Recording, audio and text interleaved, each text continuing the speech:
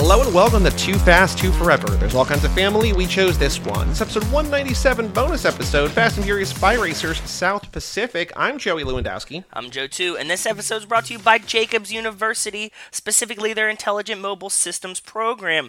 Automation with some sort of embedded intelligence is now the norm rather than the exception, so if you're a student or a young person that needs to learn how to program AI bots, go to Jacobs University. Well, shout out to Jacobs University and welcome to Too Fast, Too Forever. This is a bonus Friday episode because for the second time this year, fifth time this year, 5th time in 2.5 years. Yeah. We have a new season of Spy Racers, South Pacific, which means, and we teased the last episode too, we have with us our Spy Racers correspondents. From the Husbands Talking More or Less podcast, we have Nico Vasillo and Kevo Reese. Hello, guys. Yo. I have to be really, really, really real. I'm here. I'm present. I'm excitedly more positive about. I mean, this was my favorite season of Spy Racers by a lot. I get that. Spy Racers, I feel this season in particular, is asking a lot of its viewers to remember characters from the first 4 episodes of the first season. I was very excited that the gum was finally used because we were so disappointed in the past season when the gum, but I'm just like, is this the longest long con, slowest slow burn in TV history? Because it feels like it's just like, hey, you've been paying attention, right? It's like, not really. I mean, kind of, but not really. I'm with Nico here, man. I think that there was a lot of things that they actually did right this season. And, I mean, granted, it's still a little too hyper for my brain, and I feel like I missed giant chunks of the story.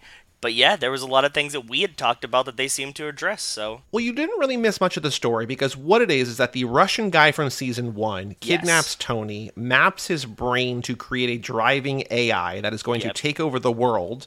They have to stop him. They do. And that's the end of the story. Like, that's basically, it's very simple, which is very nice. Also, Hot Sashi came back. Don't forget that part. True. But if I can point out that this is about a car movie, and it's about a bunch of car accidents, so it's about getting whiplash, and it's about a Russian guy with a bird going after a guy named Tony who has his life run for him by a woman who is much more intelligent than him. I'm just saying, Spy Racers 5, Iron Man 2, Mickey Rourke, what's going on?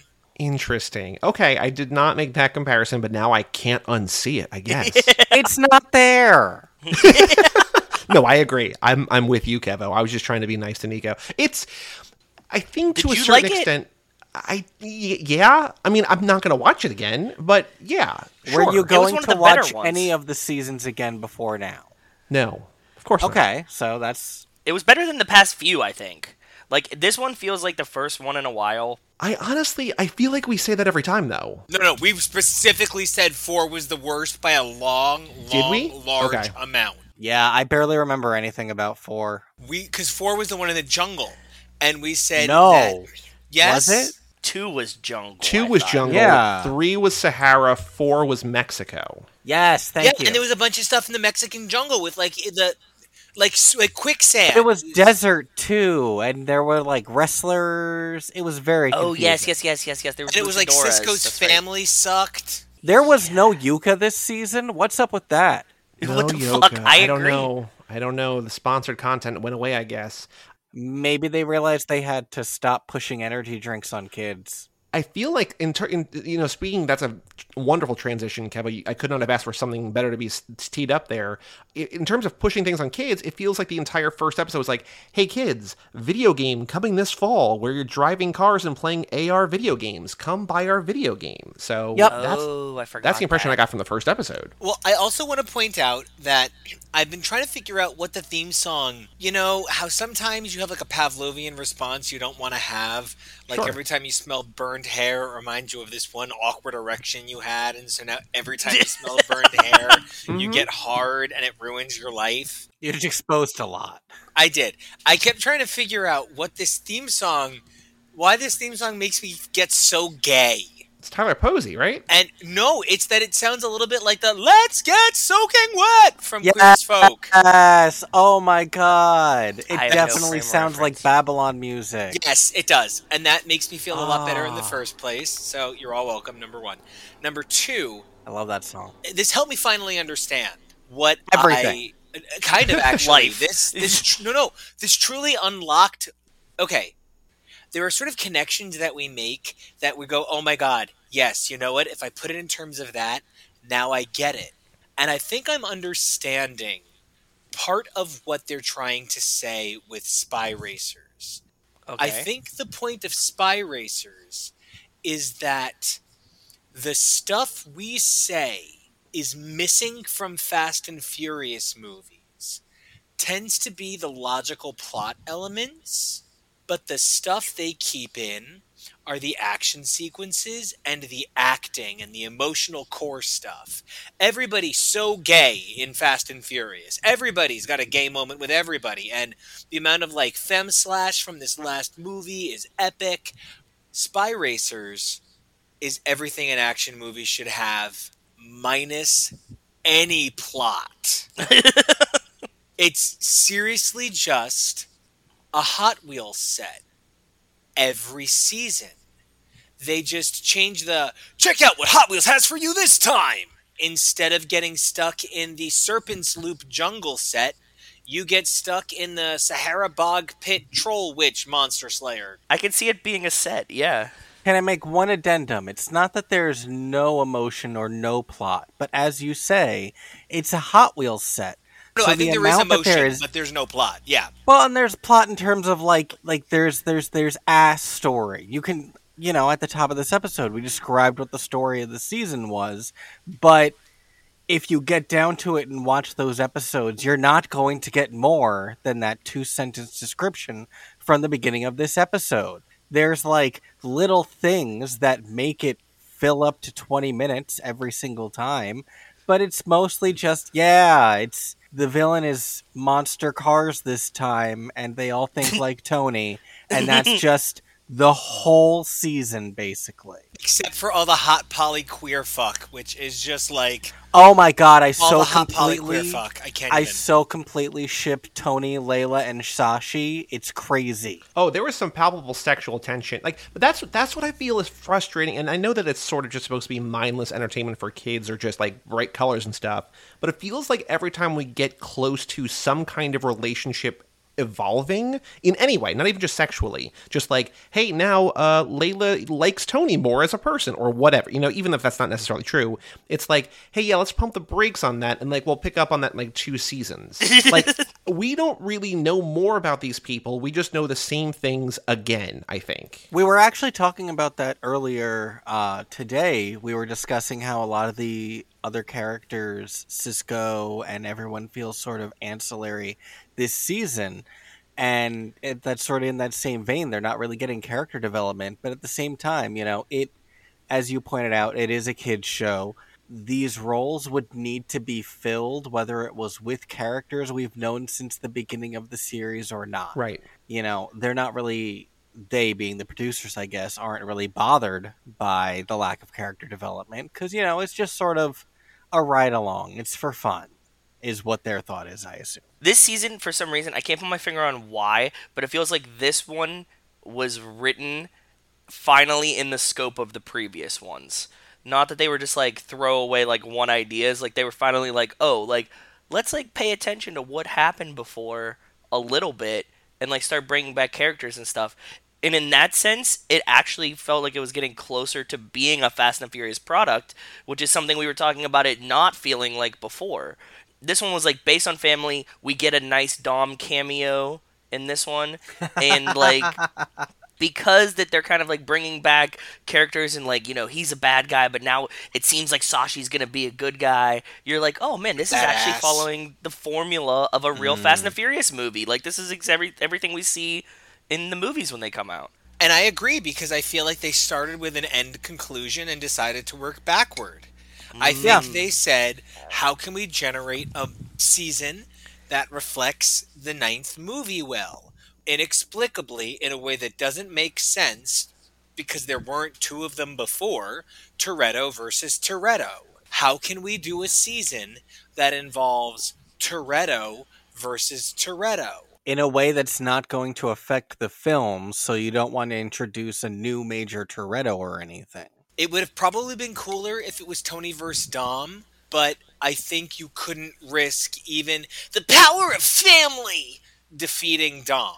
What we have here is what we just talked about in the F9 episode is another fragile male Toretto, which is something that this show has explored to a certain extent for the entire time, that Tony is like, he's trying to be Dom, but isn't Dom and will never be Dom. Like, he's not going to have the confidence of Dom. But here, he's just like, oh, I don't, like, he feels like that same kind of fragile male ego type that you were talking about, you weren't sure if you're crazy about in F9. And then to have Dom actually there and have him, vying for that, even though Dom was driving a right-hand drive car and like, come on, get out of here. That's not Dom's car. What are you doing? It's got to be a computer simulation. But I think that there's something there that it's continuing sort of the themes, and also there's the family element where at the beginning Tony's like, hey, you guys are my family. They're like, no, we're not. It's not your family, whatever. And then at the end, it's like, what makes us different? We're a family. It's like, you can't, it's the same point. Yeah. You can't be against it like 6 episodes ago, and now like that's what's going to separate. Like, I don't know. I have a question in reflection of F9. Okay. How do we feel about Tony Toretto idolizing Dom now that we know all of the backstory about almost beating a guy to death with the wrench? Well, we knew that from the first movie. Like, that was something that he did admit in the first movie. Okay, it's been so long. I honestly, that is... Yeah, he we pulls just didn't Brian know. aside. It's in the car scene when he's like in front of the Charger and he's like, Brian, I have something to tell you. And he's like, I beat a man to death almost? They show the pictures of it, that at the police house, Bilkins and Tanner show him the pictures of Kenny Linder in the hospital all beaten up. Not fun to talk about, but I need you to understand sometimes I get wrench rage. Yeah. I just start killing people that kill my dad. I just Exactly. kill them over and over. So that's when, like, when in F9 they're like, Kenny Linder, it's like, oh shit, we're going to see Dom beat a man to death. yeah, they say his here. name too, yeah. Yeah. I think it is, I mean, people know that about Dom, I think. Like, people know that he's a myth, I think. And I think that, honestly, even though it's negative, adds to what is cool about him. That he went to prison for beating a dude up who killed for his family, dad. though, arguably, right? He lost his virginity at 12. That is disturbing. I know, but back then it was everything. So it's more like they recontextualize a part of Dom's origin story, like making the person who killed the Waynes Joe Cool. Yeah. For Batman. Mm-hmm. Yeah. Are you saying Snoopy killed the Waynes brothers? Oh, God. I got there. That was, hey. It took me a second. I don't really understand Joe Cool in the context of Snoopy. That was his never alter really ego. Did. That's it? It's just his Scary Stefan movie, Urkel? indeed. Yeah, it's just like how he's the Red Baron or whatever. It's just one of his outfits. Yeah. That dog needs therapy. Oh, yeah, 100%. I mean, And good thing the psychiatrist is in 5 Thank cents. God they've never done Snoopy as DID. I'm just so grateful they've never done Snoopy as DID. Let's talk about the C majors. The Oh, God, Tony's it was great. trippy dream. I'm so sad there wasn't more of I that. know. I agree. What the hell? It was so fucking catchy. It was the best song since the first, Yoko one for sure. So I think that they heard us talking and saying we wanted more songs. This one should have ran a little bit longer and been recurring. I agree, but yes. Yeah, they're definitely listening to our 50-minute long podcast. That's 45 minutes about the Golden Girls and comic Daredevil. books, and Well, 5 that's minutes how about we this. got Yeah. Tony and Layla in a polyamorous relationship. I'm going to take that. True, very, very true. But yeah, I don't know if this is what you were referring to. You said that Tyler Posey was pretty cute this season, and him, what I liked, I mean, the animation there was great, and the song was great, but also him in reality, just kind of loopy and out of it, was also very, very funny too. I like that part a lot. It was good, and we got a nice Dom impression from him in this season too, which I very much enjoyed. Because hearing how many times we get a Nico Dom impression, I was like, yes, they definitely needed to do that. It was perfect. I really think that my cousin did me respect by doing a good impression of me Okay, it starts to become Christian Bale. I'm no goddamn Batman. I'm no 10-second car. You know what is weird? I thought was weird was that the self-driving tech. So it starts with self-driving tech, and like that's like the AI or whatever. It's called Roam, ROAM. I don't remember what it stands for, but I'm like, we already have a Roam, and I know that Roam is a driving pun, like a car pun. But we have a Roam. We have Roamy Roam. So I thought that it was going to be ROME, to be honest. But they specifically spelled it out, gave us the acronym. But yes, I was like, and I was like, is this like a little? This is a little nod to Tyrese, right? Like it had to have been. I would not be surprised if these writers on the story have never seen a Fast and Furious movie. Okay, possibly. Yeah. What about the themes or the plot points or whatever? It's like Toretto and family, and like outside of that, like there's really no connection. There's cars, but like at some points no, at some points yes. This one felt a little bit better because you had like the self-driving car thing, which I was like, oh, that's pretty cool. We kind of Cypher Tech, like Cypher Tech. Like this one felt a little bit more on brand to me. But that's also just modern car stuff. But true. Wait. I have a completely off-topic, slightly comic book, slightly video game, but no Golden Girl. No Golden Girls. I can do it without Golden Girls. So when comic book solicits and covers are done, they're done based on the plot that the writer submits 3 or 4 months earlier. I don't know about you, but there's times I start a sentence and it ends differently. I can't imagine a plot not changing for 4 months. Yeah. But it's too late. That's the solicit, so that's the name of the issue, so that's the cover. And sometimes you can kind of get around it. You can sort of work like if there's like a second cover, a variant. Sometimes you'll say, okay, let's make the original cover the variant, and let's make what was going to be the variant the main cover. So you can kind of work around it. With video games that are tie-in products, they're what effectively and affectionately known as schedule screwed because they don't have a choice. For instance, I am uncomfortably obsessed with Lego products. I love the Lego superhero and Lego Star Wars and Lego Harry Potter games, and the Lego Star Wars games are truly a pleasure. There's been some varying levels of success, but take a look at the Complete Saga. The Complete Saga has had to be pushed back multiple times because Disney literally wouldn't even let the Lego studio developers work on Rise of Skywalker before it was released. So they didn't get Rise of Skywalker to begin making the game until it was in theaters and they could go see it. It's really possible that, the Spy Racers people call up and they're like, hey, we're excited. We just heard that because I guess they're all old-timey newspaper guys. And hey, we really just heard that we're about to do Spy Racers Season 3. We're very excited. And we just found out that it's going to come out around the same time as Shaw versus Hobbs. What should we know? And they're kind of like, it looks like this piece of paper says Island Cyborgs, Helen Mirror and Island Cyborgs. It can't possibly be Helen Mirren, so it must be Helen Mirror. All right, so they go online, they Google her. She's an erotic OnlyFans performer, somehow connected to Tyler Posey. That must be it. Only for another month. Although, evidently, he doesn't do a lot of nudie stuff anyway, so his is going to be just fucking fine. He's about to pass for hardcore. They're like, all right, guys, let's get to work. Let's put in some island cyborgs that are just like the old-timey lady porn star, I guess. So then they go about, they build that movie out, and then Hobbs and Shaw goes into round 3 of reshoots, and The Rock says, I don't even want the word Vin or any diesel cars in this movie. Put it on an island and take away all of the technology so you can't even think the word diesel to yourself. And Spy Racers is sitting there going, the fuck were cars?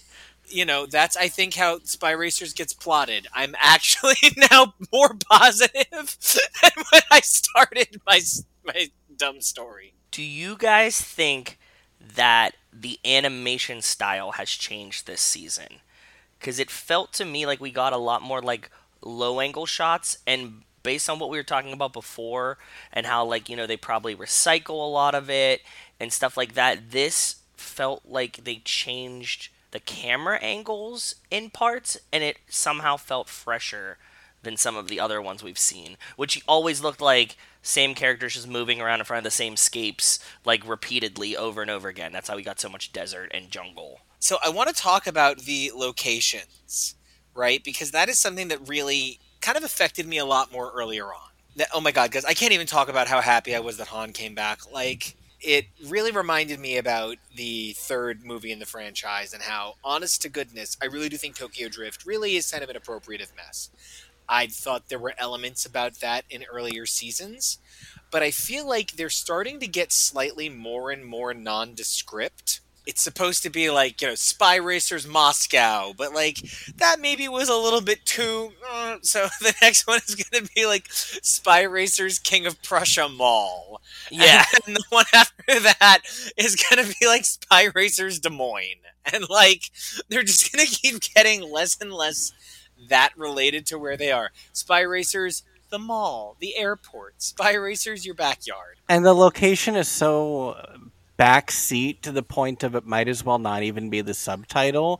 It's almost insulting to the regions that they are claiming that these seasons are set in. Oh, it's Spy Racer South Pacific. Was it? That's what happens every single season, Kevin.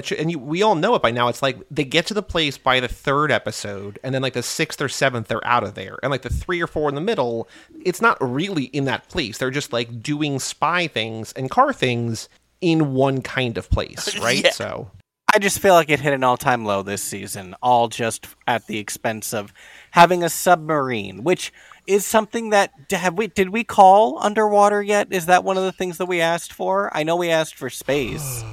I don't know. You know what we did get here for the first time, which I was pleasantly surprised by, is like fighter jets, like kind of Top Gun stuff, which we haven't really had in Fast and Furious. And I don't think we obviously said space, which we got in F9. I don't think that we've really said, fighter pilot, which we get briefly in episode 7. I'm guessing we might have said undersea, because like under the sea, because where else would you? I don't know. You said something a minute ago that I'd been trying to figure out how to reply to it, and I didn't want to ramble too much on recording. You said you're not even sure that the producers of Spy Racers perhaps are as intimately familiar with Fast and Furious as you are. Well, to be fair, no one is as intimately familiar with Fast and Furious as Joe and I are, but I see your point. Moreover, not as intimately as you would like for the project. As someone should be as a showrunner of a franchise under that umbrella. But you know what? I think they are really intimately familiar with the Fast and the Furious franchise, because the Fast and the Furious franchise is sort of... It takes really static tropes and applies dynamic characters with memeable cut references. Like, almost like, cut in, look, it's Nos, time to go fast! And they make it very enculturating to this idea of what their version of the racing world is, right?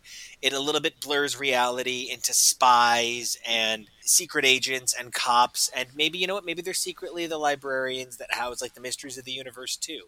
Maybe that's how fast they go. The other major tentpoles are family, food, because food plays a major role in the Fast and Furious franchise. It really does. It really does, yeah. A sense of betrayal from within, a sense of redeeming former bad guys, a sense of bad guys who come into the picture because they have knowledge beyond what you have. These might sound like generic action tropes, but Fast and Furious does them in a really unique way. And I think at the same time, Spy Racers is dialing into those same identities, right? They're just doing it without Vin Diesel, without Jordana Brewster. They're doing it without Prussia Des Moines, the fantastic new character that's going to appear in Fast 10. So you couldn't come up with anyone else in the entire franchise, so you blurted out Prussia Des Moines. Why are you so obsessed with the Mall of Prussia right now? I don't know. I think it's a stupid name for a mall. The King of Prussia Mall? I mean, it's a great name, but, I see where you're coming from. I think this show is suffering from something that it shouldn't have to suffer from. We're watching 8 20-minute episodes that are essentially deconstructions of a much smaller idea. If I were producing this, I'm not coming at what exists. I think what exists for what it's supposed to be is doing a great job. But if I were producing this, I would probably do the same 8-episode story in 3 to 4 episodes. I would have made the first 3 seasons my first season, and the next 2 seasons the first 2/3 of my second. Like, I would be moving this a lot faster. I'm not trying to produce children's television. That's one thing. Number two, I'm not trying to work within the confines of what seems to be an adaptable version of Unreal Engine being tested to its very goddamn stock DreamWorks footage max every season. It really is as fast and furious as you can make a sanitized cartoon. One of the things about Fast and Furious is, well, sure, later on it gets rid of the crude sexuality. It's always sexy. It's always meant to be sexy. And it is always for adults and teens. Yeah, this is the sanitized version of it. You know, I think about how when we were kids, I used to say to my parents, I want Power Wheels. And they were like, you're like 8 and 6 feet tall. Shut the fuck up. You're going to be driving soon. You don't get Power Wheels. I think part of the problem is most of the kids who would want to watch Fast and Furious, this isn't a realistic stopgap for them. They're going to be at driving real cars soon. They don't need these Power Wheels. And I think that's the problem. The appropriate age group, that this is a distillation of the notions in Fast and Furious. The age group for this is a proper distillation, is so small, so inherently aged out of quickly, that's I think why we're getting so many seasons of this so fast. They only have these boys and girls from 5 to 8, and they want 6 seasons in a movie before this is over. That makes sense. I can see that for sure. Joe, do you remember what 6 seasons in a movie is about? We talked about it on the podcast, one episode.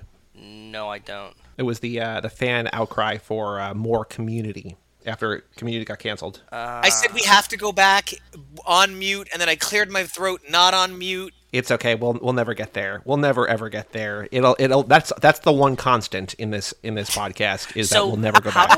How do we reason this season Constant. that we've spent so many seasons building up, and we know it's a kids show, so they never shoot bullets. They just shoot this kind of paintball kind of fun thing, and which is in the video game too, yeah. Mm-hmm. Which is gonna be in the video game. We're like, that's cool. And then all of a sudden this season they were like, missiles are okay, and bullets sometimes are okay as long as you're shooting a missile, but the rest of it we just use paintballs. What I think is a little funny about that is because I did think about that as well. Because they're cartoons, they don't have the sense of aging, but we're like, oh, they've done a bunch of missions, they're okay with real guns now, but they look the same as they looked in the first episode. Yes, yeah. In the real life, we might not think about them aging, because if it was up to Vin Diesel and probably most of the actors are like, hey, no, we're still 25 or whatever, right? We're still young guys, we can still do whatever. They would want to be preserved in amber. These characters actually are, so even though we've seen them continent hop and do all these things and solve all these crimes and save the world time and time again, they're still 12, and so they probably shouldn't be on screen with AI controlled actual machine guns and whatever, and missiles that could blow up cities or whatever, right? So it's weird. It's a jump. And I think that's something that we sort of do need at a certain point, a better contextualization of how long it's been, how old these characters are now. We don't expect them to age in real time, but has it been a year, 2 years, 3 months? I don't know. If you said this is all within a month, it's just okay, yeah. That summer, that one summer of Spy Racers, Phineas and Ferb. There's no way to gauge progression through time with any other metric, because there's no relationships that really evolve. There's Ms. Nowhere and Palindrome, and that's the closest thing we have to an I actual totally didn't evolving... remember that they didn't end on a bad note. When they had this first episode and they're like, yeah, Ms. Nowhere and Palindrome are together, I was like, the bad guy? What is she doing with him? And then they were just like, this is our side mission. And I was like, when did that happen? I love Gary and his much more Julius. Yeah, I was going to say his much more cafe con leche brother, but Julius, also an excellent definition. And, it sucks. It actually fucking sucks, because if you gave me this, I would do a real hot Pretty Little Liars with cars meets Fast and... I could have a lot of fun with this as a creator, and I don't want to sound weird, but I would really lean female heavy with this. Are you fucking kidding me? This shit is where women are really moving with their entertainment interests. And I say women, I don't mean girls, I mean women. And young girls as well, of course. But this is, this whole idea of make what you've always made for men for us. and not just like put women in it and, you know, oh my God, can you believe it? She's a spy and she's on her period. Not like that. Like, but actual things that women go through to make it about a woman. You know, you could do this pretty well if you lean a little heavy. There's things you can do with this that you can't do with the real figures, because, you know, Joey, you said something really beautiful. Dom is a myth, and that's my problem with the Dom parts of 9.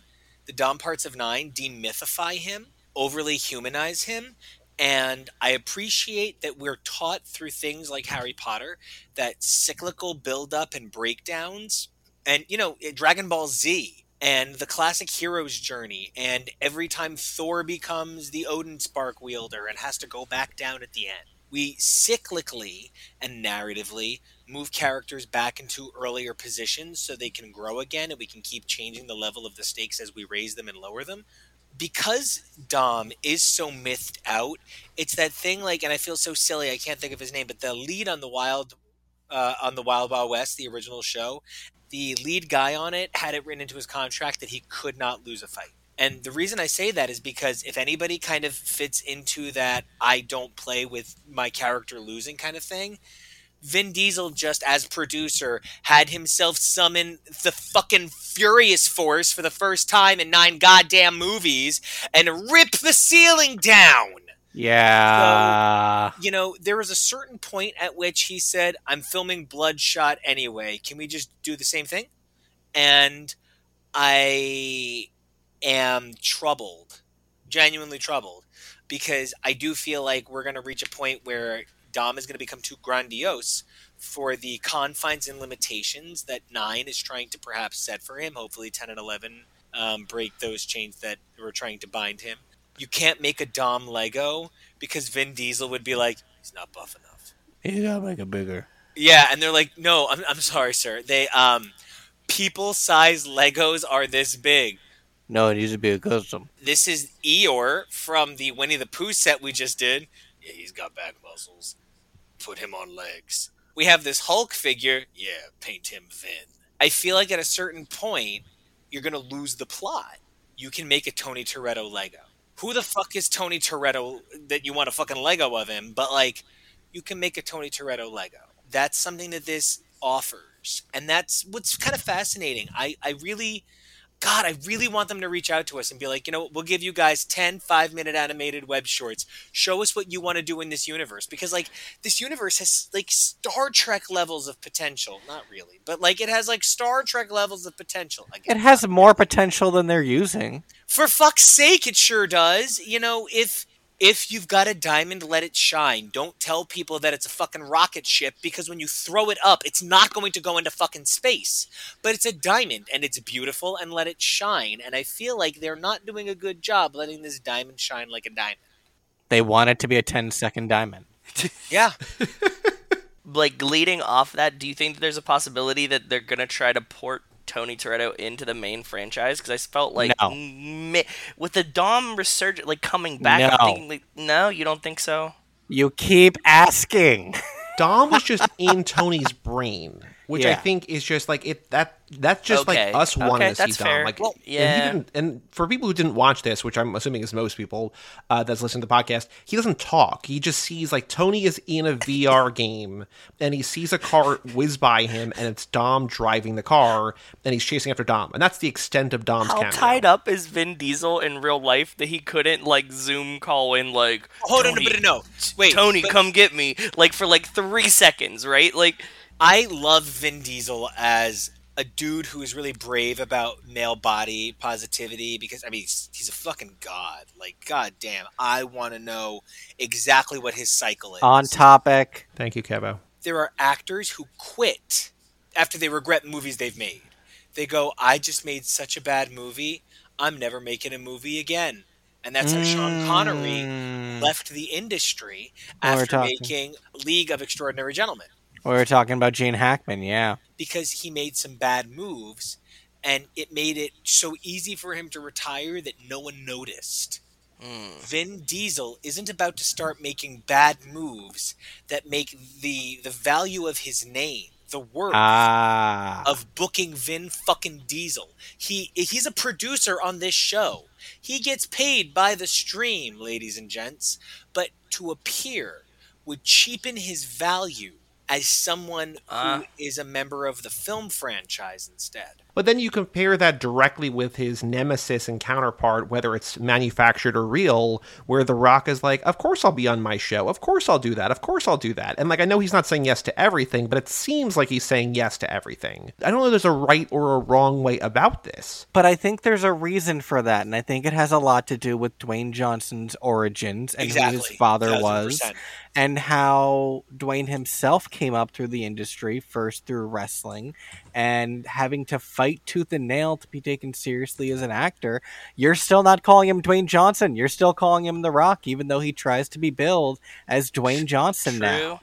He has a very different perspective on his career and all the things he's had to do to not be taken seriously, literally get work at all in the industries he wants to be in. But Vin Diesel wants to be taken seriously. He wants to be allowed to make dumb decisions. He's Pitch Black, right? He's those movies. He agreed to make, I think it's XXX3 in exchange for the legal ownership of the Pitch Black Riddick character. So he still wants to be. He still wants to do dumb career moves, but he wants to do dumb career moves that he wants to do. He probably doesn't see the value in him appearing more than just the first episode of this franchise. But he's vested. It's his. It's still part of. It's under his umbrella. You know. That's it's gonna make money whether he appears or not. No one's gonna come to it for his 2-second cameo. Do you think the target audience of 10-year-olds cares whether or not Dom talks? No, but I'm saying I think that now generates like a cool BuzzFeed article that's like, does it? Oh, does it? Fair. No, really? Fair. Did it 2 years ago when the show debuted? Fuck, it's been 2 years. Only 2 years. I think it's been 2 years in December. Yeah. Yeah, not even. It's been 1 year and 8 months exactly. And like, I want to go a step further on that topic. You know, there's that joke from Fresh Prince where Will is talking with Uncle Phil, and Will says, I want to be a comedian, and Uncle Phil says, no, and Will says, look at Sinbad, he's a successful black man and a comedian, and Uncle Phil says, his parents named him Sinbad, it was comedian or pirate. You know, if Eminem came out now and said, hey everybody, my name is Marshall Mathers, and I'm here to rap for you, we would all sort of be like, have a good day, bye-bye. If Vin Diesel hadn't made his entire life being cool car man, so much of Vin Diesel's identity predicates on cool. And not just cool, but that you buy into the cool that Vin Diesel's laying down. The Rock is so... The Rock dares you to not call him cool. Yes, the Rock literally doesn't care if you're interested. If somebody went up to The Rock and said, I don't think you're cool, he would laugh his head off. Yeah, he would be like, wow, you just met a guy who's on the track to be a billionaire, and that's what you said? And would just keep walking. And if somebody did that to Vin Diesel, the next day we would read about how Vin Diesel screamed at a man at an LA spa go. That's the difference between these two men, where The Rock can do any vanity project he wants with gleeful aplomb. But Vin Diesel, because he's so predicated on that one moment of cool that he's trying to sell to you, this ageless fucking rebel without a cause meets Robert Redford in The Sting, sort of really amazing action hero who has sustained this identity for 20 years. I think he just really needs to be that selective for danger of breaking the illusion. If I had to guess, I would actually assume the only way he was allowed producer credit for what I imagine is a very, very, very minimal involvement in production was if he appeared in one episode. And he probably did it begrudgingly right up front. But it was probably, if anything, a condition, because where I feel Dwayne Johnson will do anything for his fans, I'm not like trying to come out and say Vin Diesel hates his fans by any means, but I don't think that he cares if anyone would think that it's cool that he did one episode of Spy Racers. Whereas Dwayne Johnson's like, sure, I got 5 minutes, let's go. Well, and like, you know, Justin Bieber is the person who's given more to Make-A-Wish than anybody else in Make-A-Wish history. I'm sure there's a day that Justin Bieber's been like, I don't want to stand here while I am walking to my car and sign your autograph.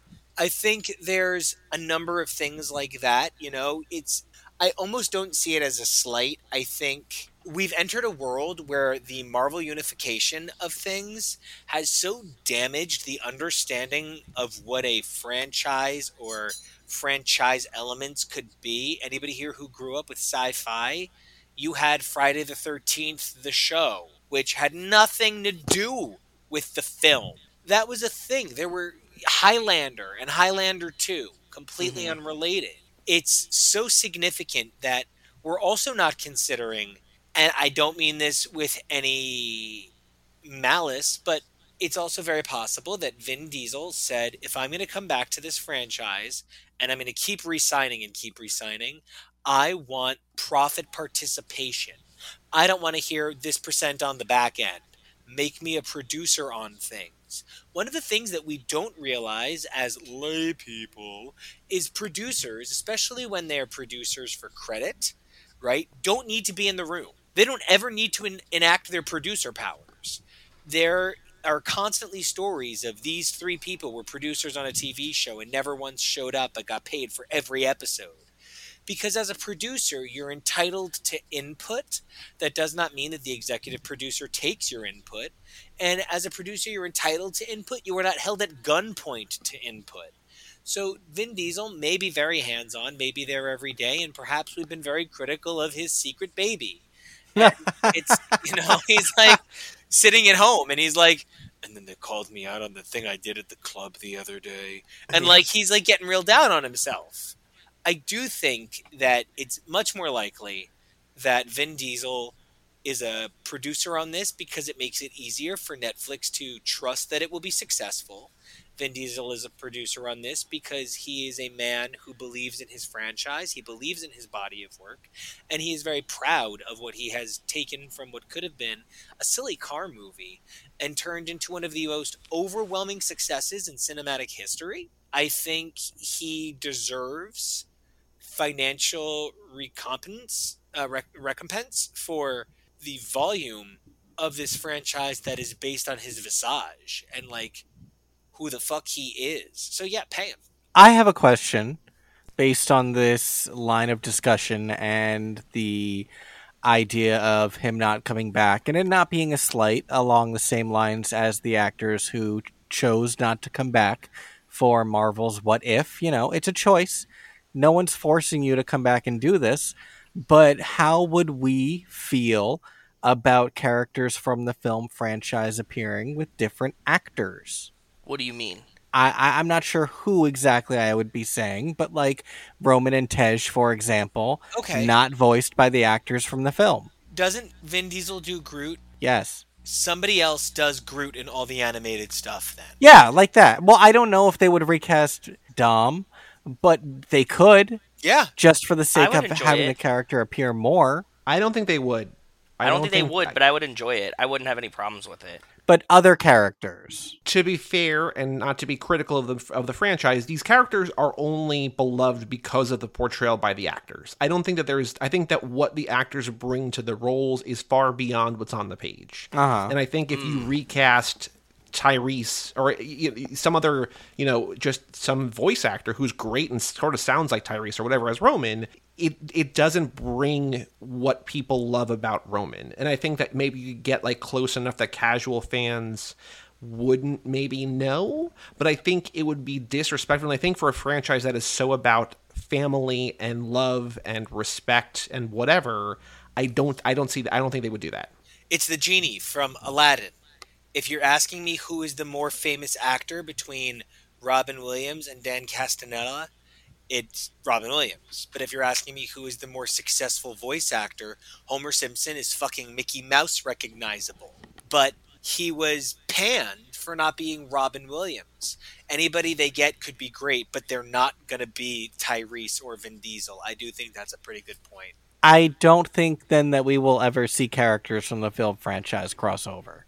I think whatever they do next, they're going to have in mind the Disney unification of everything. They're going to say, okay, We need characters that can be in these films and connected characters in the animated series from the get. So if they, relaunch with a Dom prequel and do a Young Dom Chronicles kind of movie franchise, the animated series will tie into that. And maybe it'll be young Mia's life at driving beauty school. Is there anything else about Spy Racer South Pacific that we want to talk about? Because I feel like we haven't talked much about the series. We also have talked a lot about the series. But Joe, go ahead. The idea that Frosty is like running and trying to like upload the thing. Now we've seen that in Hobbs and Shaw because it was a virus and they were trying to get the thing. We've seen that in F9 where like they it's in every action movie. Yeah. It is, but it was like with so much abundance of things you can do. Yeah, I guess that it's just like, technology now kind of just pervades everything. Well, we've talked about that too. It's just that when everything's technology, there's not a lot of different ways. And like, it's not a good thing. It's just like, this is the hand that they've chosen to play. And so makes sense. What tech stuff do you do? I even agree with your assessment there because like, I'm with Joey. It is just sort of a trope that we have to accept. It's just part of how these movies work. But simultaneously, I did find there to be kind of like a flawed logic to the dialogue. Frosty said that it's getting harder each time. It actually seemed to go faster and faster each time, especially if you're trying to simulate a countdown, telling me that the time is getting longer and longer when the time actually isn't getting longer and longer disconnects me from the illusion. So even if I'm with you, Joey, I agree that it's kind of just like a trope. Joe, I do get what you're saying as well. Not to be the in-between guy, but yeah, I see it. I see both. My only other real thing that I want to say is that last season when Palindrome came in, we were talking about the palindromes that he liked to say and so on and so forth. And then Ms. Nowhere tries to do her own palindrome this season, just says, eat poop tea. And he says that's not a palindrome. It's close. That's not a palindrome, but I just like that she's, she's so confident, she's so proud of things, but can't do palindromes. So she was going through some stuff this season, though. She was a really big nightmare in the middle of the season, then finally came around. Like, genuinely, the scene at the end where, like, she says, "You're my partner now," and she apologizes. I really, truly, sincerely appreciate the inclusion of that because she was kind of batshit throughout the season. I get that it's for comedic effect, but it's also just obnoxious. And this is for kids, and they are learning by watching these things. And I think it's bizarre to have this woman in power who treats her subordinates like this all the time. They really need to cool it on how rude she can get, because it just is not a very pretty picture, especially now that she has this partner in Palindrome who's a lot more relaxed, is so venerated by everyone, and it's Palindrome. Like, we need a little bit, we need people to be cheering for Ms. Nowhere again. And so I really loved that bit at the end of the season. I thought that the real highlight of this season in terms of the continuity of the show itself and what was supported by the text kind of was relationships front and center, but if you had a big story in the last few seasons, you can fuck right off.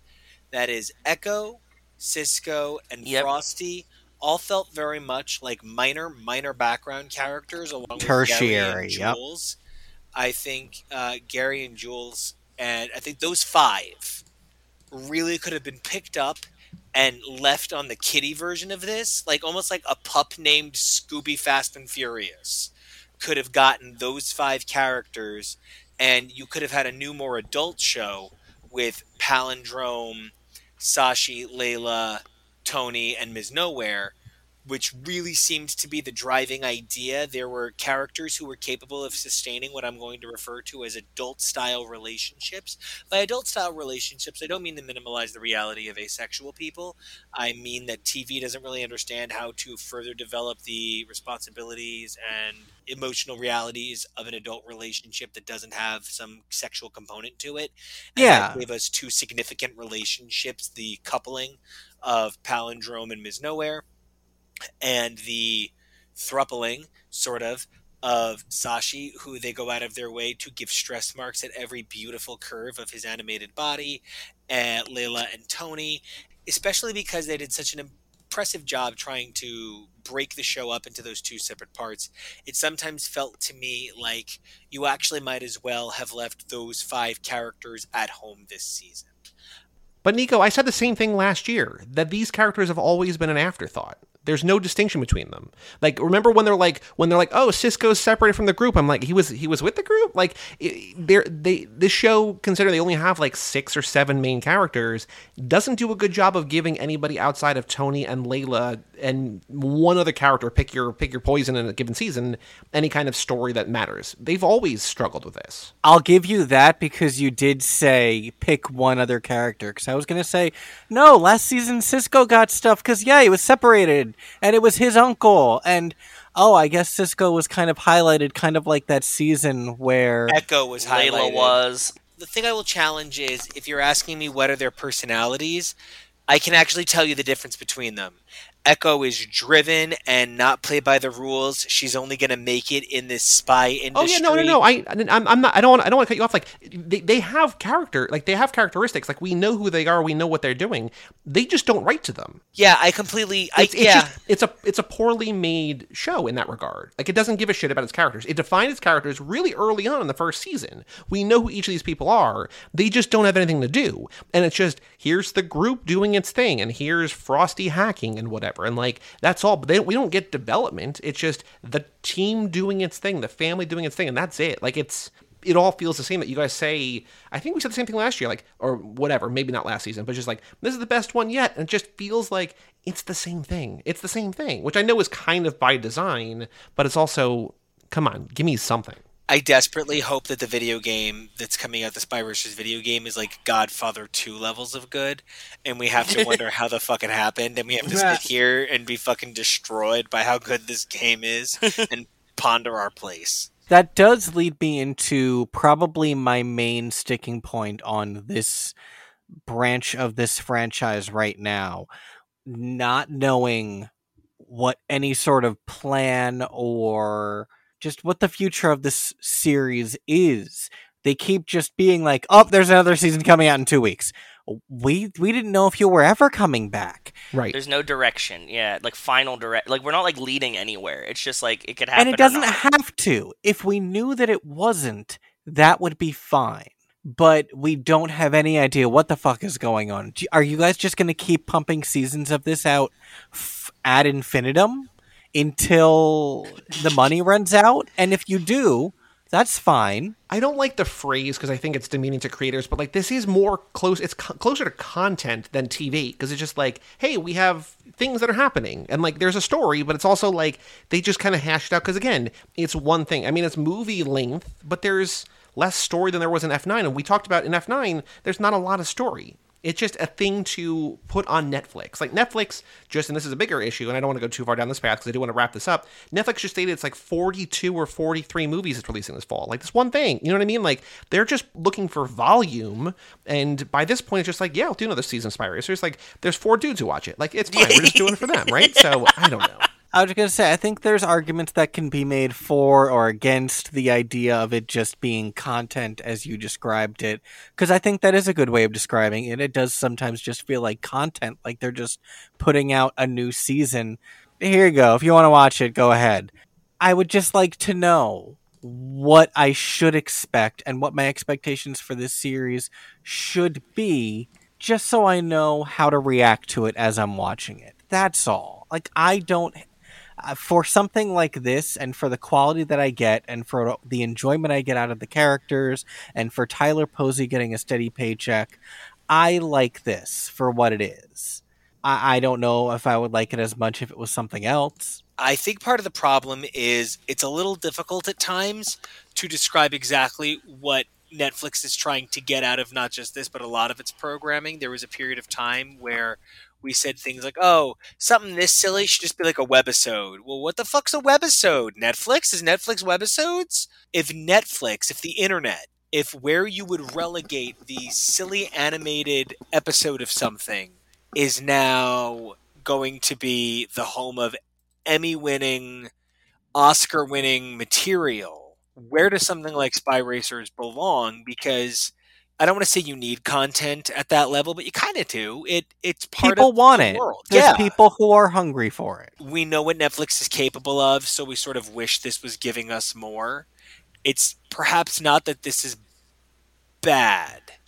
It's that we believe Netflix can do better.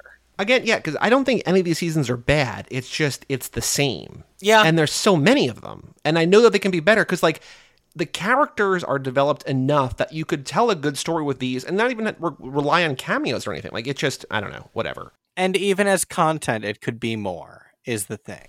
Even sure. if it's just absolutely. content, then you could do more. Any other final thoughts, Kevo, about Spy Racer Season 5, South Pacific? No, and that was pretty much my final thought. I don't know whether we can expect more. I don't know if I want more. Well, we'll tell you in 2 weeks when the new season's I would assume announced. we're going to get more, yeah. You're joking, but they could announce a new one by the end of the year.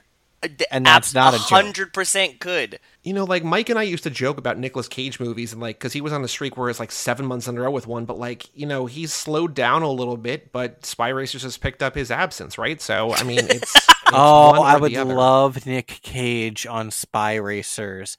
As himself or a character, just like as Nick Cage just shows up one day? It's an animated series, both. He needs to do at least 6 characters. Okay. Sure. You know what? At 8 episodes a season with so many actors, each only doing like 10 lines an episode, and then a bunch more actors doing 30 lines an episode, realistically, it just can't cost that much to keep further developing an IP and hold on to the IP. Maybe this is a great gateway to getting... Nobody watched Dragon Prince on Netflix, but that's how Netflix got the Avatar live action show that it's botching. What do you guys want to plug? What do you want people to listen to? We just talked about it on the last episode, but in case people are listening to this one and not the F9 episode, what do you got going on in the world of X's for Podcast, HTML? Go check out my awesome SoundCloud at Nico Action on SoundCloud. It's awesome. Cool. You'll like it. And we have a brand new feature debuting on X's for Podcast. I couldn't be more excited. I'm a really big fan of things like MTV Unplugged and storytellers. I like the idea of creators talking about not just the work like, oh yeah, I'm really proud of this book, it's going to be really popular, but I want to hear creators talk a little bit about the passion behind the design, right? So in accordance with that, X's for Podcast is proud to announce a new program called Paneling, where creators are going to come in and just walk you through their process step by step, exploring and explaining how it was that they came to make that panel, that page, that issue, or a large percentage of their run. We have some amazing top tier talent coming in. Pretty big thing from the show. We're pretty excited about it. It's creators coming to talk about what makes them create how they create. Cool. Sounds and awesome. Kevo, anything you want to plug? And I helped. Wonderful. Well, for all things Too Fast, Too Forever, go to cageclub.me, facebook.com/TooFast2Forever, or at TooFast2Forever on Twitter and Instagram. Email us, family@cageclub.me. Check out our Patreon page at TooFast2Forever.com and our store, TooFast2Forever.shop. Come back on Tuesday for the world's fastest Indian patron selected by patron Haley Gerbies. Coming on Tuesday, the world's fastest Indian. I'm Joey Lewandowski. I'm Joe too. And that was Nico Basello and Kevo Reese, and we'll tell you all about it when we see you